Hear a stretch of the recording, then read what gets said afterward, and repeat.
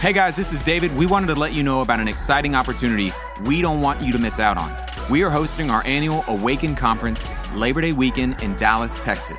Join 4,000 other young adults from all over the country and world to be a part of seeing an awakening of the hope of the world, which is the Church of Jesus in our generation. Go to theporch.live to get a ticket before they sell out. Hope to see you at Awaken 2022.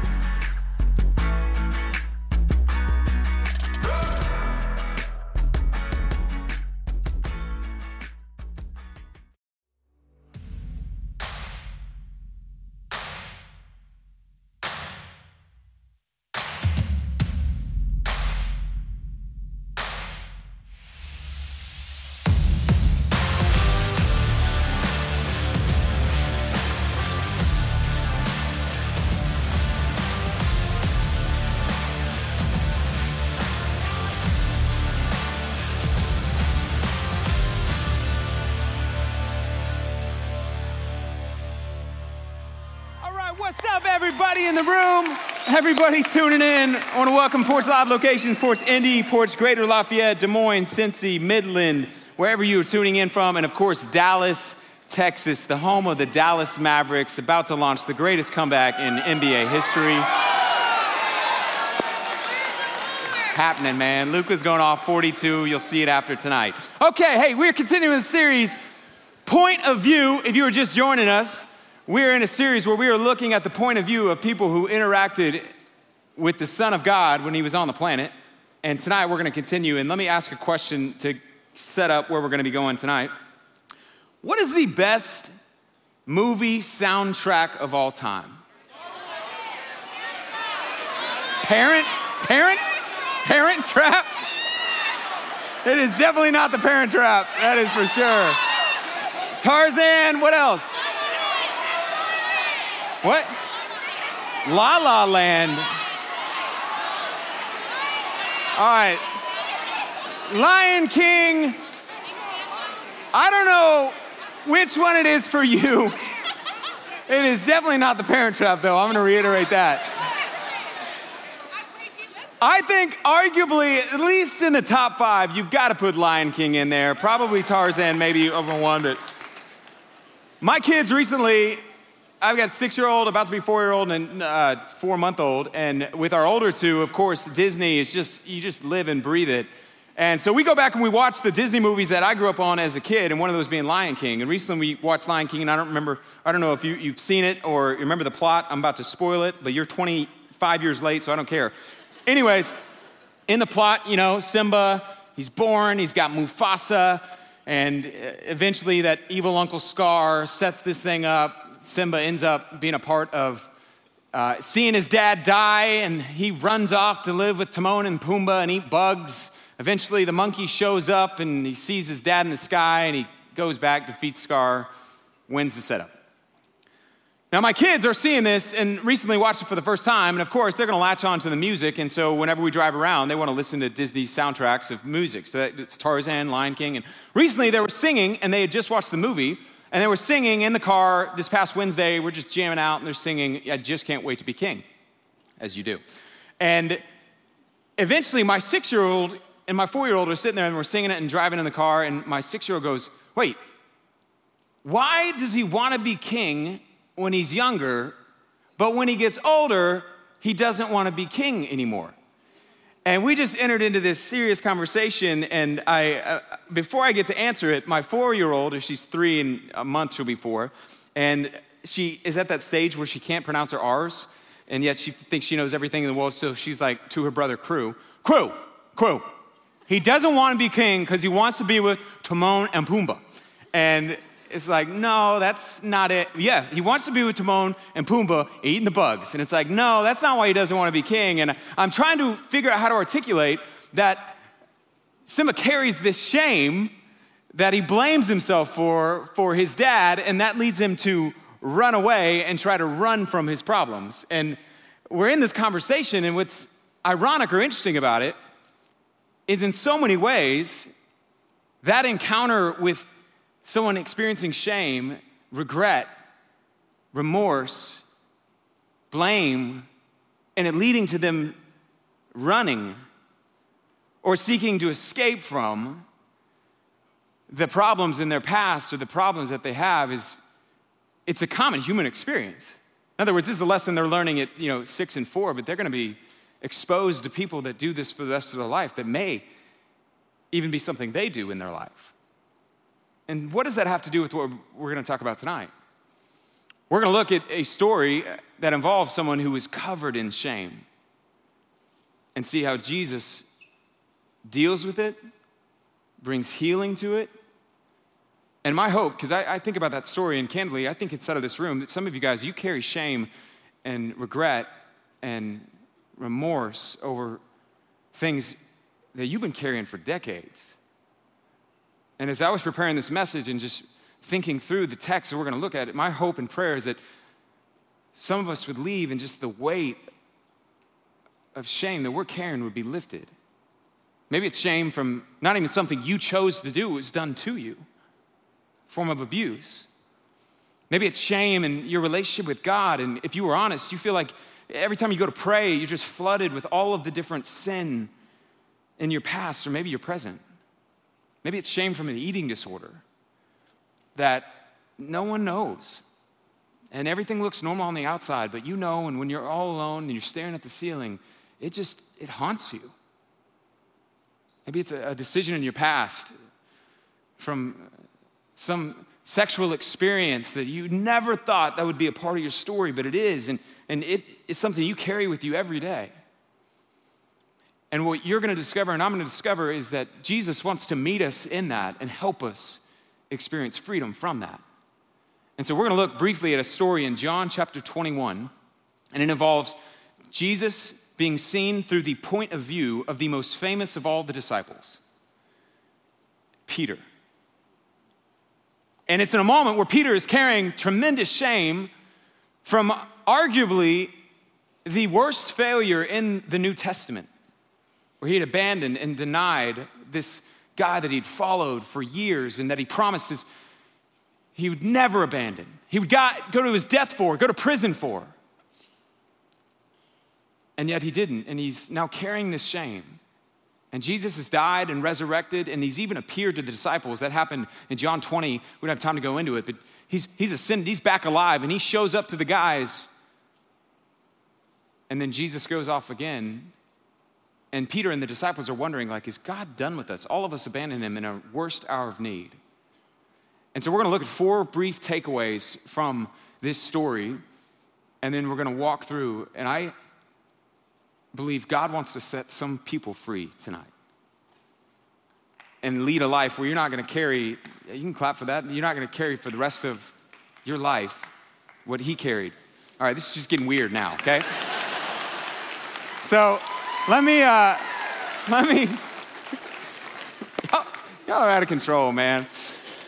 All right, John chapter 21, but before I go there, I'm going to read John chapter 20 because, thank you, John chapter 20, because it's a really interesting take. The way that chapter 20 ends, it's as though the book is over, and yet John introduces an entire new chapter afterwards. In other words, let me read this. This is the end of John chapter 20, where it says this in verse 30. At the very end, you would think the book is over.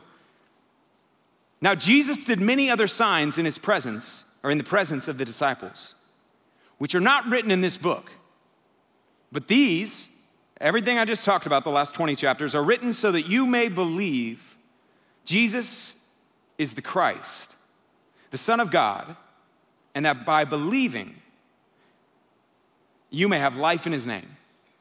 Now that is a great ending. And it's as though John is like, oh man, through the Spirit of God, inspired, there's one more story I need to write. Because there's some unfinished business related to Jesus and the leader of the disciples, who is Peter. And he launches into this interaction that would forever change the church in general and Peter and his ministry and life. And John knows this, and he launches into that story. He says this in verse 1. After this being the resurrection, Jesus appearing, Thomas, stick your hand, see my scars. Jesus revealed himself again to the disciples by the Sea of Tiberias, which is another name for the Sea of Galilee. And he revealed himself in this way.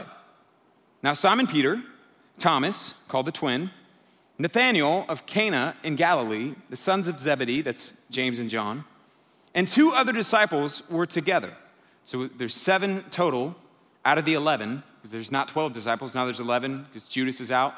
And he drops James and John and Nathanael and Peter and Thomas, and then perhaps the greatest, you know that moment where somebody has a picture and they tag everybody in the friend group except for you? And you're on social media and you're like, what the heck, man?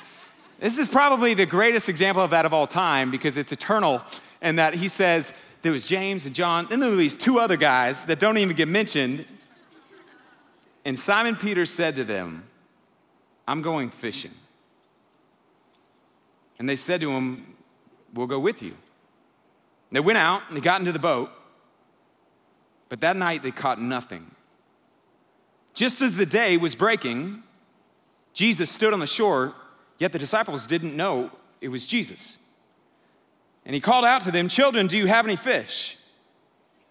And they answered him, no.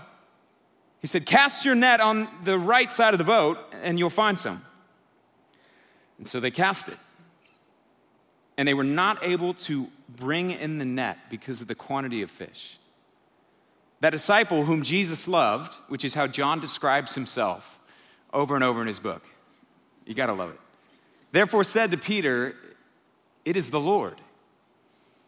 Now when Simon Peter heard it was the Lord, he put on his outer garment, for he was stripped for work, and he threw himself into the sea to begin to swim towards the sea. The other disciples came in the boat, dragging the net full of fish, for they were not far off from land, about 100 yards off. The first thing I want to highlight is how Jesus runs towards us in our shame. Jesus runs towards us in our shame. So what just happened? The disciples are there, and Peter says, I'm going fishing. Now, Jesus had said, I'm going to meet you on a mountain near Galilee. And Peter's not at the mountain, and he's certainly not where he's supposed to be because he's carrying all this shame from a decision that he had made. This is about 3 weeks after Jesus was crucified. And on the night before Jesus was crucified, he had his boys together and he had what we call the Last Supper. At the Last Supper, he sits down, they have this meal, and during the conversation, Jesus says, every one of you will abandon me. It's been written that God will strike the shepherd and the sheep will scatter. Jesus says, you're all gonna abandon. And Peter stands up and he says, in several different accounts, but in Luke 22, he said, Lord, I'm ready to go, Luke 22, verse 33 and 34, I'm ready to go to prison, even death with you. In another version, or in Mark's point of view, he says, even if all of these guys abandon you, I never will. And Jesus says, I tell you, Peter, the rooster will not crow this day until you deny me. You deny 3 times that you even know me. And Peter goes, there's no way. They finish the meal, they go out to pray in this garden. All of a sudden, Judas shows up with this temple guard group and they arrest Jesus. And they take him away and they lead him and they put him on trial. And Peter, we're told, follows at a distance, that he's watching and he's waiting to see what's gonna happen. And he shows up and Jesus is brought to the high priest's house and he's put on trial there. And Peter follows and basically walks outside the courtyard to watch and see what's gonna happen. In Luke 22, it tells us this. They seized Jesus and they led him away, bringing him to the high priest's house. Peter was following at a distance. And when they had kindled a fire, a charcoal fire, in the middle of the courtyard and sat down, Peter sat among them. Then a servant girl, seeing him in the light and looking closely at him, said, this man was also with Jesus. But Peter denied it, saying, woman, I don't know him. A little later, someone else saw him and said, you were one of them. And Peter said, man, I'm not. I'm not one of Jesus' followers. After an interval of about an hour, still another insisted, saying, certainly this man was also with them. He's a Galilean. Peter's accent, we're told in another account, had given him away. And Peter begins to call down curses on Jesus, basically to reflect, would someone who knows him curse him like this? And it says, man, I do not know what you're talking about, Peter said. And immediately while he was still speaking, the rooster crowed. And the Lord turned from inside the courtyard and he looked at Peter. And Peter remembered the saying of the Lord, how he had said before the rooster crows today, you will deny me 3 times. And he went out and he wept bitterly. Shortly after Jesus is led away, he's crucified. He's buried, and 3 days later, he rises. Like I said, he showed up and he appeared to all the disciples, but Peter's still covered in shame over in Jesus' worst moment in life. I denied even knowing him. The man that I'd followed for 3 years, I saw him allow blind people to see. I saw him feed 5,000 people with a Lunchable. I saw him allow people to walk again who'd been lame their entire life. And then after 3 years and hours after saying, I'll die for you, to a middle school girl and 2 other men, Peter says, I've never even seen the man before. And he's covered in shame, and he's wondering what a lot of us want when our shame hits us. Like, does God want anything to do with me? Is God done with me? He's back alive, but I don't know if he wants me back at all. In Mark 16, we're even told that when the angels announce Jesus' resurrection, Mary Magdalene, these Marys, they show up on the 3rd day, Sunday, Easter. They go to the tomb, it's empty. There's an angel there. And the angel says, he's not here, he's alive. Jesus is alive. Go tell the disciples and Peter that he's coming to meet them. Now, why would he say, and Peter? He is a disciple. Maybe because he knew that Peter wouldn't have come had they not said, and Peter. But Peter thinks, man, I'm going to go back to what I know. I'm going fishing. It had been 3 years since Peter had been out fishing. And the day that Jesus showed up and he said, I'm going to change you from fishing in the sea to being a fisher of men. And Peter goes out and decides, I'm going back. That's a curveball. This is all for effect. And it was a dark and stormy night. And behold, Jesus. Should we just go movie style or throw the Mavs game on or what? We're still live on video. So if you're tuning in, man, that's creepy. But, wait, anything else you should know? Are these going to be down? They'll be down for about 4 minutes. 4 minutes? This is great, man. All right. We're back to old school tent revivals, okay? So Peter is wondering, does Jesus want anything to do with me? And all of us have been in a moment where, man, shame can drive us from God.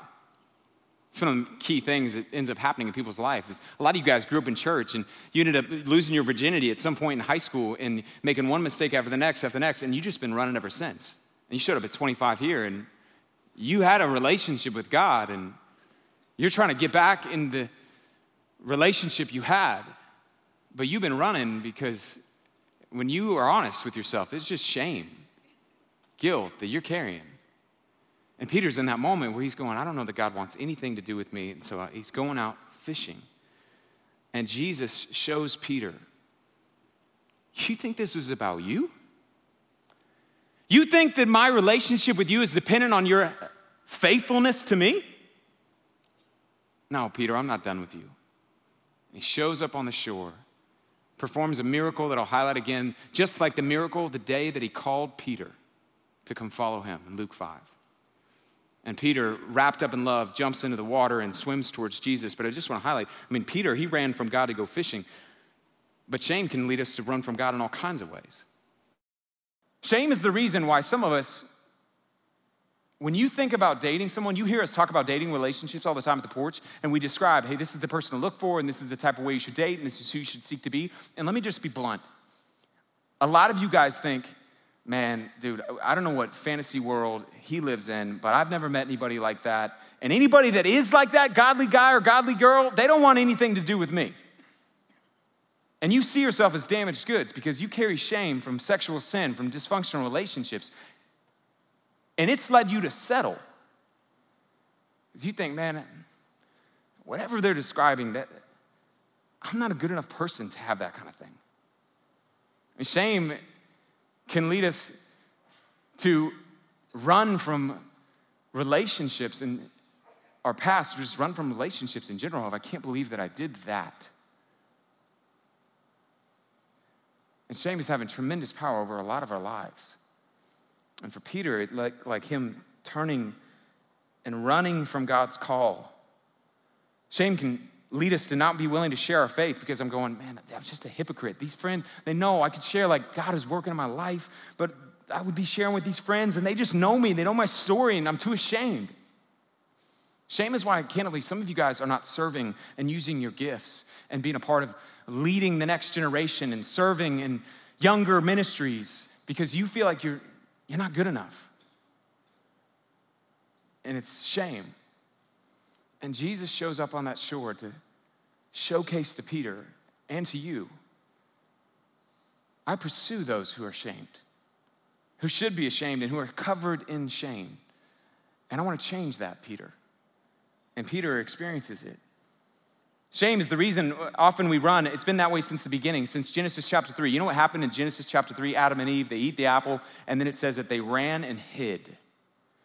And God called out to them and pursued them. He said, Adam and Eve, where are you? And they said, we were ashamed. And so we ran and hid. What's interesting is our natural inclination when we feel shame over, a substance addiction, pornography that you promised you'd never go back to, crossing those physical boundaries you said you never would, giving into a same-sex attraction you're terrified somebody's gonna find out with, and our natural inclination is to run from God, and I'm just gonna avoid it, and I'm gonna run away. And what's interesting is God's inclination, ours is to run from him, his is to run towards us. And he did so with Adam and Eve, and he does so here with Peter. And he shows up and says, I'm not done with you, because Jesus runs towards us. My daughter often, because she is like 3 or almost 4, and she's one of the least coordinated individuals I've ever seen. So she'll be walking along like she's Captain Jack Sparrow or something, and she'll just fall. And it happens like 7 times a day. And she'll fall down and she'll begin to cry, and she's at that stage where she wants everything to be kissed because that makes it better. And so I run to her when she falls, and then I pick her up, and all better. Now, my heart is not that she would continue to fall.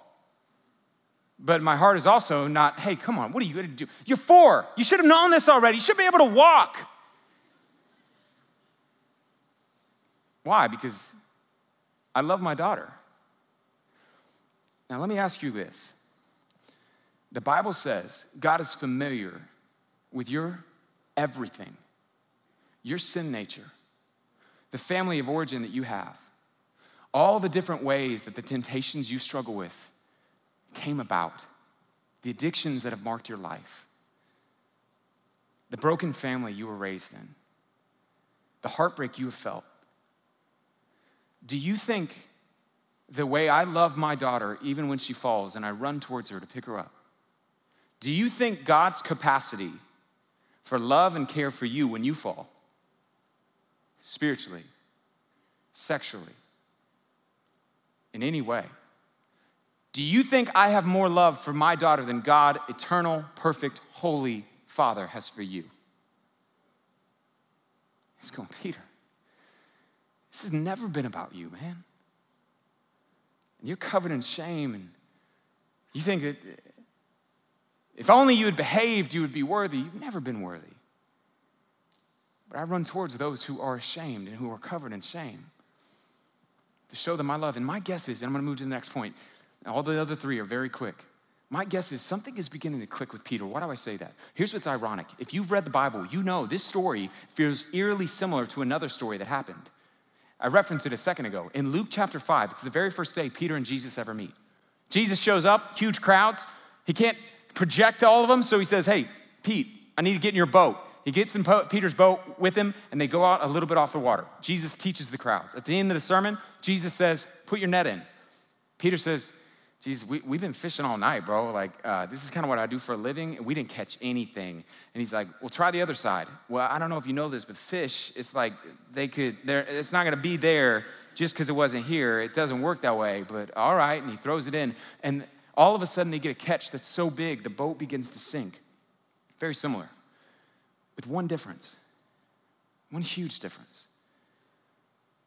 In that moment, Peter throws himself to his knees and says, you need to go. I'm not a good person.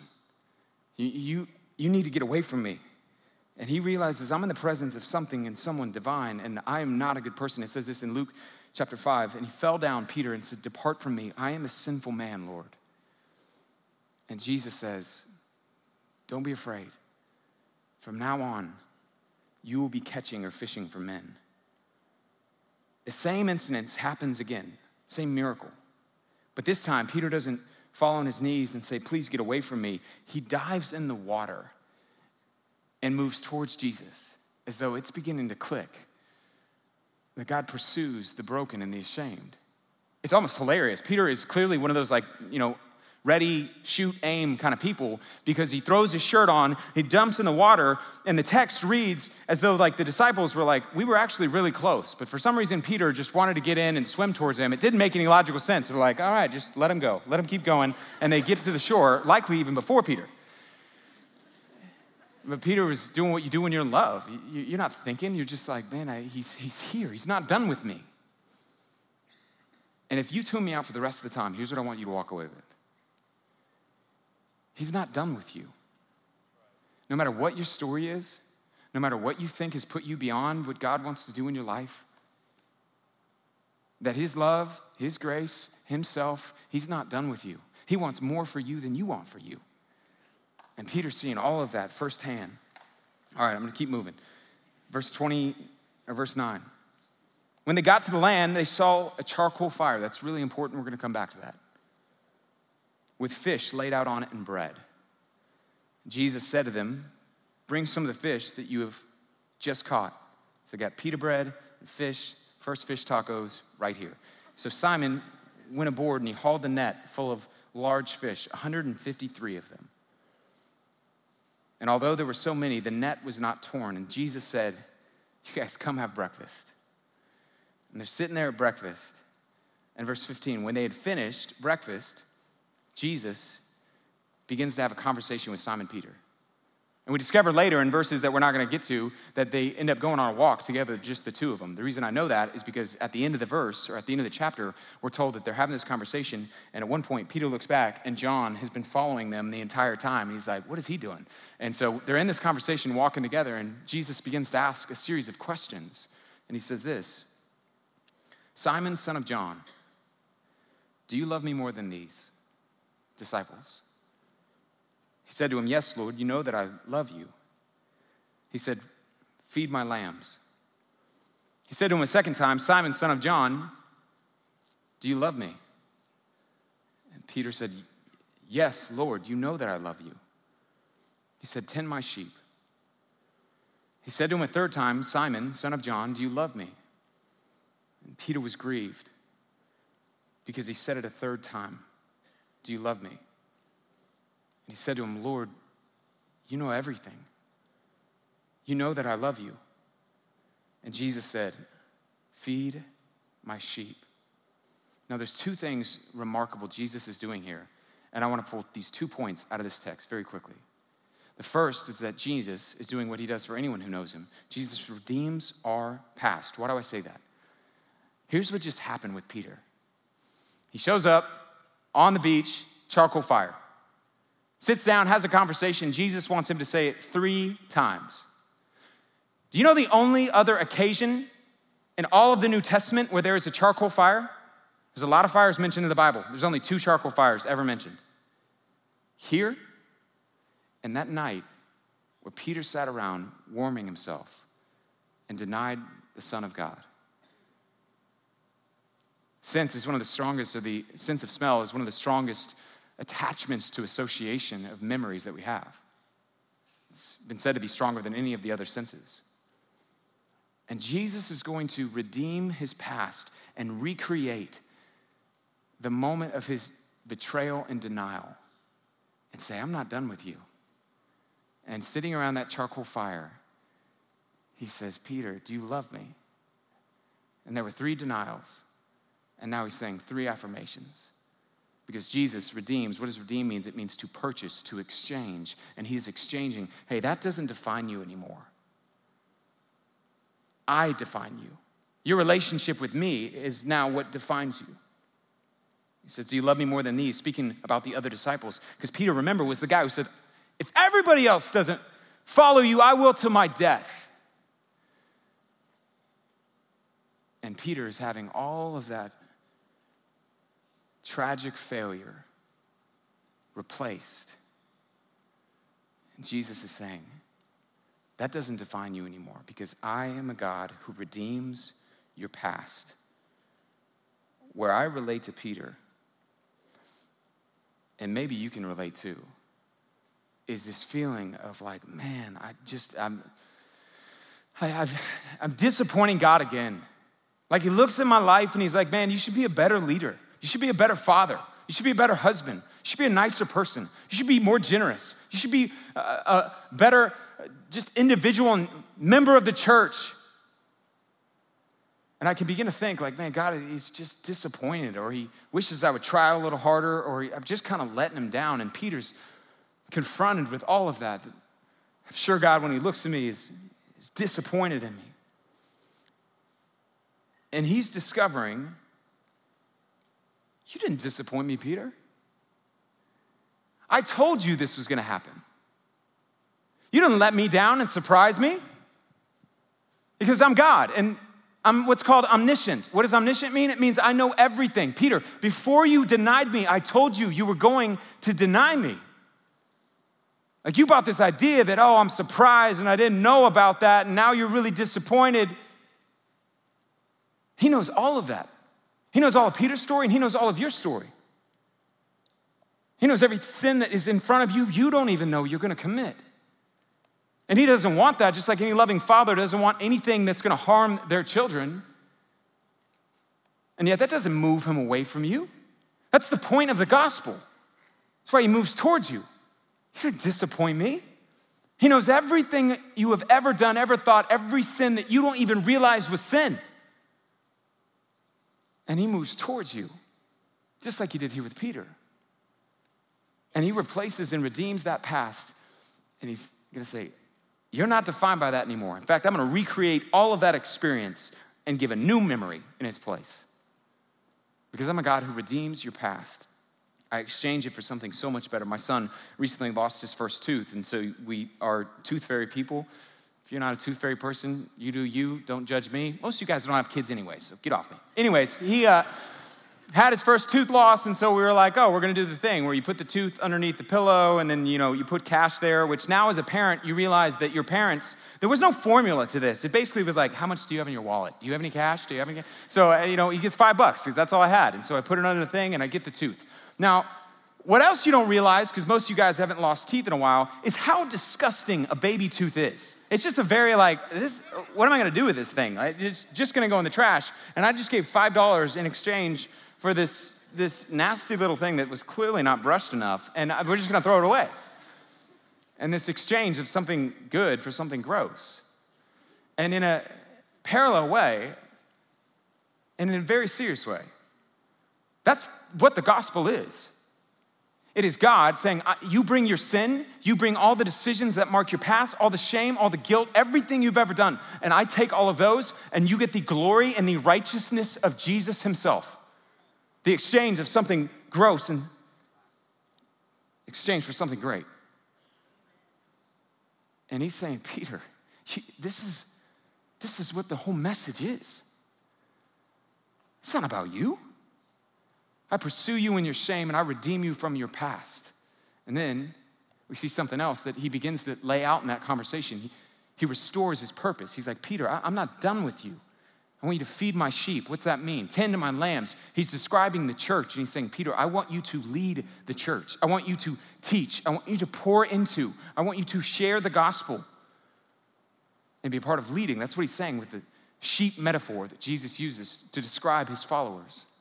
I want you to lead, Peter. I'm not just done with your past or changing it. I'm restoring your purpose. The third idea is Jesus restores our purpose. I want you to feed my lambs, care for those young in the faith, tend to my sheep, care for those who are part of the faith. Eventually, this clicked because Peter went from the coward to courageous, and he went from Peter, who was going fishing, to leading the church and getting over that shame.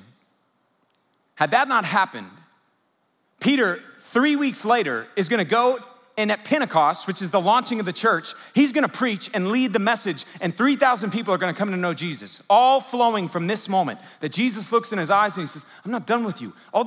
No one in this room has denied the Son of God after walking personally with him for 3 years. And if Jesus was not done with Peter, if he's not done with me, he's not done with you, no matter what story you have. And he wants to restore your purpose. He wants to give purpose to your life. And he looks at Peter and he says, man, I'm not done with you. And there's a world that is hurting and broken.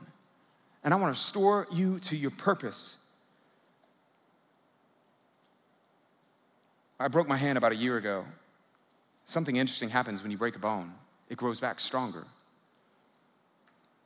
And whatever brokenness is in your life and in my life, maybe it is from past decisions that you made, whatever your story is, God wants to take that and heal it and make it not just a source that formerly was broken and hurt, addicted, but something far stronger and greater, and use that part of your story to minister to others all the time. You know what the best ministers to people who struggle with an abortion in their past are? Women who have that in their story. There's a ministry called Worthmore, all led by women at this church who've had that as a part of their story. Some of the best ministers that I know of as it relates to pornography being in their story, like it is mine. To care and help and come alongside and encourage men who are battling against, or women and men who are battling against lustful thoughts, are men who have that a part of your story. God wants to take that and fuse it and make it stronger, not weaker. And he restores Peter and he restores purpose to him. And the final observation, we see this, verse 18, truly I say to you, when you were young, you used to dress yourself and you would walk wherever you wanted. But when you are old, you will stretch out your hands and another will dress you and carry you to where you do not want to go. This he said to show what kind of death Peter would glorify God by. And after saying this, he said to him, follow me. It's a really interesting thing that he just shared. He said, Peter, when you were young, you used to dress and you go wherever you want. There's gonna come a day, a few decades from now, where somebody else is gonna lead you where you don't wanna go. And you're gonna stretch out your arms, and that's gonna be how you die. The fourth idea we see is Jesus redefines our future. Now let me explain. He just told Peter, 3 weeks ago, you denied me because you were afraid to die. You looked death in the face and you were afraid to die for knowing me, for your faith in me, and so you ran from it, you denied me. But there will come a day where you will be willing to look death in the face and you will go all in and say, whatever the cost, he's worth it. And you will die for me, Peter. And you will go on to lead the church like no other person other than Jesus ever has. Church history tells us that Jesus did rewrite his story. In other words, the coward becomes courageous. Why do I say that? Because eventually his hands would be stretched out, which is a metaphor for crucifixion, and Peter would be crucified. But in the face of that crucifixion, Peter, at the last moment, said, don't do it upside. I am not worthy to die like my Savior. Turn me upside down. And he was crucified as blood rushed to his head, upside down, for his faith in the Messiah he had denied. And Jesus says, your story is going to be rewritten, Peter. And you won't be known as Peter the coward.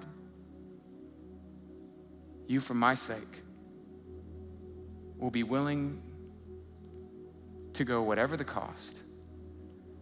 I know him. I love him. And I will follow him. I want to transition and invite you to do something tonight. You were handed a sheet of paper, an index card on the way in, and I want you to take that out, and I want you to write something on it. And I want to be very specific about what I want you to write. We did something like this a few months ago And yet there are a lot of us that are either new or we're picking up and we're carrying things that, if we're being honest, they seep into how we think God thinks about us. And I want you to write on that card the thing that you feel shame and you feel guilt for, you feel like it defines you. The thing that maybe right now you don't even want to write because the person next to you doesn't even know that's a part of your story and you're afraid to. And I want you to write it out and invite you to go at whatever point you're ready to go and drop it off at any of the bins and say, I'm done with this. This doesn't define me anymore. Because here's the truth. If you are a follower of Jesus, if you have trusted as Jesus as the payment for your sin, his death and resurrection, it doesn't define you anymore. You can have an affair tomorrow with somebody who's married and it doesn't define you. You know what does? If you are in Jesus, you are forgiven, you are clean, you are healed, you are free, you are new. That's what defines you for the rest of your life. Listen to me very closely. For the rest of your life, in the face of falling for temptation, God doesn't want any more than I want my kids to fall down. But that doesn't make her not my kid. You are no longer defined by that if you are in Jesus. A lot of you are not in Jesus, which means you are defined by those things. But for those of us you've been invited by God. I'm gonna write this out. This doesn't define me. I carry this shame, I carry this weight, and I carry it with me in life, and I'm deciding I'm not doing that anymore. I'm gonna look the Savior in the eyes. The same Savior that showed up to Peter and said, this doesn't define you. I'm a God who chases after you in spite of all the sin in your life. And I'm gonna redefine your past and I am redefining your future. I've got more for you and I'm gonna give you purpose. And some of you guys won't do it. Some of you guys are gonna write something that's honestly not even what you struggle with. But some of you are gonna experience freedom. There's nothing magic in paper, but it's deciding this doesn't define me anymore. I'm done. And I may struggle for the rest of my life, but I'm not gonna buy the lie that those struggles define me, because he does. And the band will come out here in a second and we'll have a chance. But right now, wherever you're at, as they play, just wanna invite you to write it out, whatever that is. And our team this week is gonna go around. You don't have to put your name. We just wanna pray over it. And you know what? Here's what we're gonna pray. God, will you give them freedom from this? Will they believe that you are who you say you are? And you have done what you did, and you have done what you have said is accomplished. It is finished.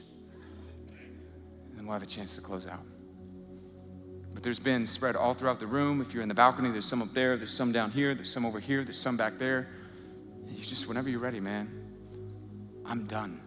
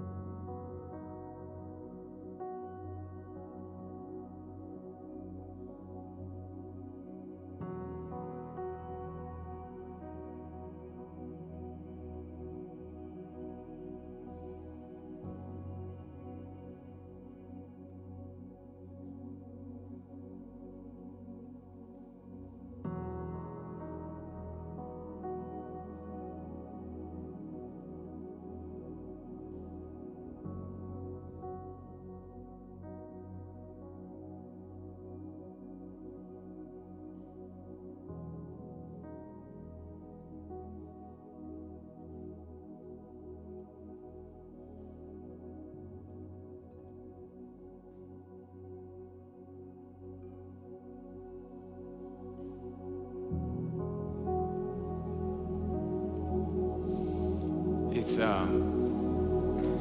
funny, I started with telling you kind of the plot of Lion King.